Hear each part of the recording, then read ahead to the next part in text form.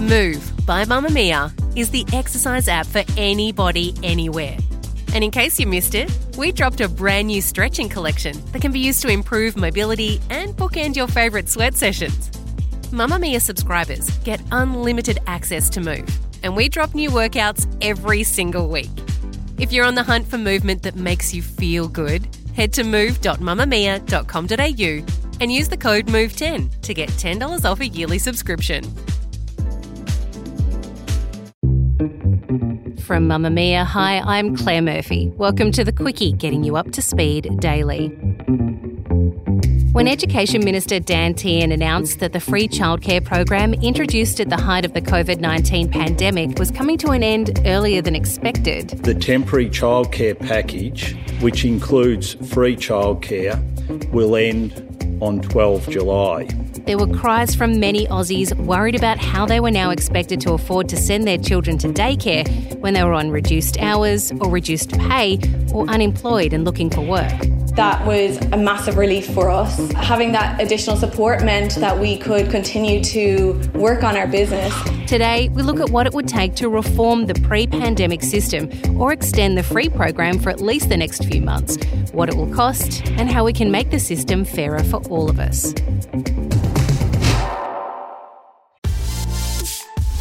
Mamamia subscribers, you've been asking and we've been listening. Now you can get all of your exclusive subscriber audio on Apple Podcasts. That includes everything from bonus episodes of your favourite pods to exclusive segments to all of our audio series. To link your Mamamia subscription to Apple Podcasts, open the Mamamia Out Loud page in your Apple Podcasts app and follow the prompts, or head to help.mamamia.com.au.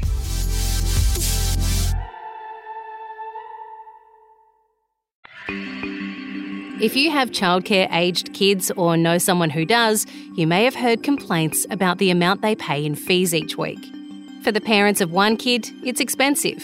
For the parents of two, almost bank-breaking. For more than that, it may not even be an option. The cost is that prohibitive.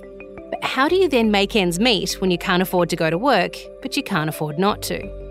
Women invariably are the ones who are more likely to be hobbled by the Australian childcare system, in an effect referred to as the motherhood penalty. It results in us having less super at retirement, missed promotions and career opportunities, and a range of experts explaining how if you couldn't afford to have children, you shouldn't have, who also tell us that the population growth isn't high enough for the level of economic growth we aspire to, while also making sure you work enough hours to access childcare subsidies, but also not too much that you don't lose it.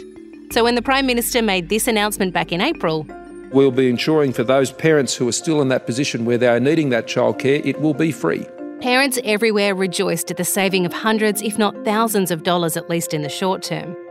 But then came the announcement on Monday that this would all be ending much sooner than expected, and that the people who work in childcare, who are already well documented as being underpaid for the work they do, an industry dominated by women workers, were also informed that despite assurances from the Prime Minister just a few days earlier that JobKeeper payments would continue through until September, they would actually be the first in the nation to have them cut on July 20. So why is the system designed to help Australians get back to work, the thing our PM has been urging us to do for weeks despite the continuing threat of the COVID-19 coronavirus, then be pulled out from under those who need it most at a most vulnerable time? Well, first, we need to look at what was flawed about the pre-pandemic system that we'll be returning to after July 20. Board Director of not-for-profit organisation The Parenthood, Georgie Dent, explains. The pre-pandemic system is very complex, it's very fragmented, and it is very, very expensive for parents, but also it pays the workforce, which is predominantly females, very, very badly. So early childhood educators are among the lowest paid workers in Australia, and that is a problem because of the qualifications they have and because of the skills that they have. But it's also a problem because the cost of care is very high in global terms for what Australian parents pay. Do we know why it's so high here in Australia? Is there a reason for it? Yes. So childcare is really expensive here in Australia because of the various systems that we have put in place at different times to try and deliver this education. So we have had all sorts of subsidy models that have been tweaked over the years. But the problem is a lot of the subsidies have not actually gone to reducing substantially the out-of-pocket cost to parents, and it hasn't delivered any meaningful increase in what educators are paid. And so the government for the last 10 years has been spending more and more and more money each year on subsidies, but it's actually being consumed in the system. It's not actually going to making it more affordable for families or for making the workforce better paid. So there has been a case for reforming the way we fund early childhood education and care for a long time, but this pandemic has really exposed the flaws and I would say has exacerbated those. I had someone ask me the other day why childcare or preschool isn't funded the same way that public schools are. Is that part of the suggested reform, that we look at that as part of the whole education system? Yeah, absolutely. So what a lot of other developed countries have done, and have done this for a long time, is treat the pre-primary education, so what we would call early childhood education and care, as part of the education system. And going down that path means that you're really working towards universal access, so that any child who's of a particular age in a particular area is entitled to either free care or highly subsidised care. So, I mean, it's interesting, even in the UK, the Conservative government has gone down this path, and it has really pushed access for 3 and 4-year-olds, regardless of what their parents do, of ensuring that they have access to highly subsidised care and education, because it is such a compelling investment. For every dollar that the government spends on pre-primary education, we get $2 back in return. And that is money that we get back not just because we facilitate parents to be able to participate in paid work, but it's because for children who have that early education access, they arrive at school ready to learn, and they have an advantage that is carried with them over the course of their schooling lives and then in their working lives beyond. So investing in high quality early learning is one of the most compelling investments that a government can make in its future.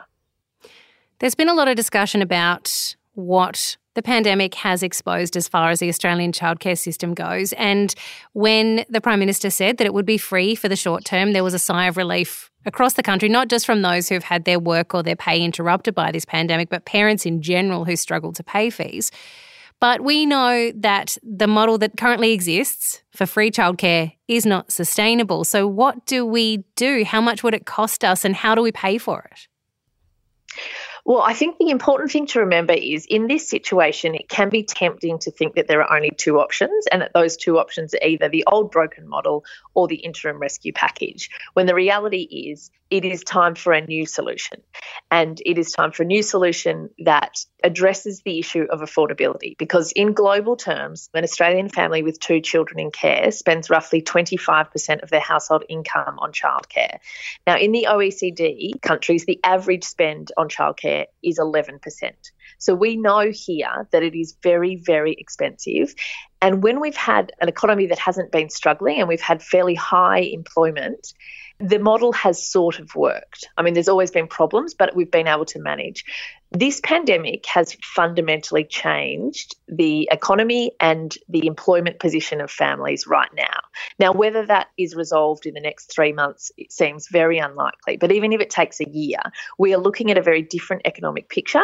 And what was affordable in families back in February is not going to be affordable now. And so we would say this is an opportunity where we have to actually look at how we deliver this service. And we do have to look at spending more money, but being more efficient in the way we spend that money. It's true that we already do spend a lot of money. You know, the government spends about $8 billion in subsidies a year, but individual parents also spend $6 billion for care. So, you know, it's not that we haven't got parents footing the bill, they are. But I think that if you looked at a different model where you streamlined the way this service is delivered, you could potentially save money. So it wouldn't be a matter of saying, you know, it's a bottomless pit of money that this would cost. But if you absorbed it into the education department and started looking at it through that lens, I think we would get further, because with any government spend, you've got to look at what is the return on that money. Now, just last week, we've had this construction package announced, and certainly that may be a stimulus and get some people back to work, and it might ensure that, people can do these things to their houses.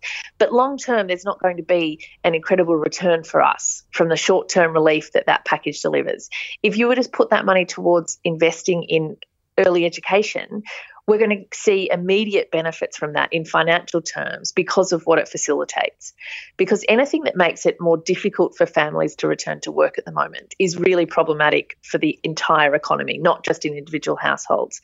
And what we know, that because of the job and income losses that households are facing, returning to the old childcare model is simply not going to be feasible. So lots of families, and families have told us this, they're going to have to reduce the number of days their children attend care, and in many cases they're going to have to cut the paid work they do have because of that.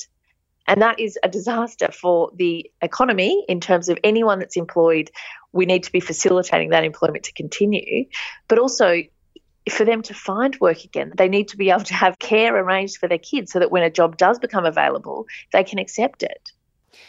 Georgie, how much can we read into the language being used by our government in the restarting of this post-pandemic economy? We're hearing about a tradie-led recovery and construction stimulus, and then an announcement that JobKeeper will be stopped for childcare workers. It feels like this is a very gender inequitable restart of this economy. You would be hard-pressed to find a package that was less geared towards delivering any benefit to women than the construction package, because we know that construction is the second most highly male-dominated sector in Australia. We know that it's also, across the board, one of the better paid sectors. So when you consider that early childhood educators in Australia are predominantly women, and they are very, very lowly paid in comparison to, a metal fitter with a similar Certificate 3 level of training earns about $40 an hour, whereas an early childhood educator with the same Certificate 3 on average earns about $21 an hour. So there is a huge discrepancy there. And the idea that this sort of package that's aimed at a very well-paid male workforce, it's difficult to accept when we know that the reality of the childcare rescue package has been that it's been individual services, and lots of individuals, women who run family daycare services, for example, have been personally bearing the cost of this rescue package. And they have been, in so many cases, they have had to redraw down on their mortgage, or they're accessing their super early, all of these things just to survive. And so it's really difficult then to accept that investing in a construction package for families for any family to be able to afford $125,000 renovation on the house for a new kitchen or a new bathroom, I think you'd struggle to find something less equitable in its impact. Is childcare in Australia, the pre-pandemic model of childcare in Australia, actually shaping the form of families in Australia? Has it become part of the discussion when you have kids these days that can we afford to have one kid or more in childcare? Absolutely. And I think it is not a coincidence that in Australia we have got a relatively low rate of women's workforce participation, because we have not invested in the pieces of social infrastructure that we know facilitate families to combine paid and unpaid responsibilities. And childcare is a key piece of infrastructure that we don't have. So in countries around the world where they have access to affordable, high quality care, it is easier for families to combine paid work with their family responsibilities. Here in Australia, in a lot of cases, because of the way our taxation system works, but also because of the price of care, it is not economical for lots of families to have a secondary earner working more than 3 days a week. And we know that in families around Australia, it is a very genuine conversation that happens between couples when they become parents, who is going to work and how are they going to work. And we know that the cost of care acts as a genuine deterrent for parents returning to work after they have children. And that is very costly for Australia. It's costly because, A, it means we've got a really well-educated, highly professional, highly skilled female population that we do not facilitate to participate in work, so they cannot reach their full potential. They also can't contribute to, the country's productivity and our bottom line. but it also sets them up for a lifetime of financial insecurity, because one of the best insurance policies any person can have in terms of creating some financial security and independence, it is to maintain a connection with paid work. And what we see is women in Australia, because of not just the cost of childcare, but the combination of having really inadequate paid parental leave combined with very expensive childcare means that so many Australian women leave work when they have children rather than continue. And then there is a price to be paid for that, because then, depending on what happens over the course of their lives, we know that now women over 55 are the fastest growing group of homeless people in Australia. And it's because they've spent their lives caring, they've been earning less, they've had breaks from the workplace, not because they didn't have a work ethic, but because it was too expensive to work. And then at the end of their life, they don't have the same amount of super that a male of their age or stage might have. If they haven't maintained a connection to the workforce, it's very difficult to rejoin the workforce and get paid work, and particularly not be paid at the way that they should be paid had they worked over the course of their lives. And so, yeah, absolutely, childcare, the broken model that we have for childcare entrenches the gender inequality that we have. So we may have just missed a window to reform the Australian childcare system. And again, it seems that Australia's obsession with men being the breadwinner has trumped a solution that would have been beneficial to us all. That's all for The Quicky today. If you're keen to shoot us a story idea, send us an email, thequicky@mamamia.com.au. This episode was produced by Melanie Tate with audio production by Ian Camilleri.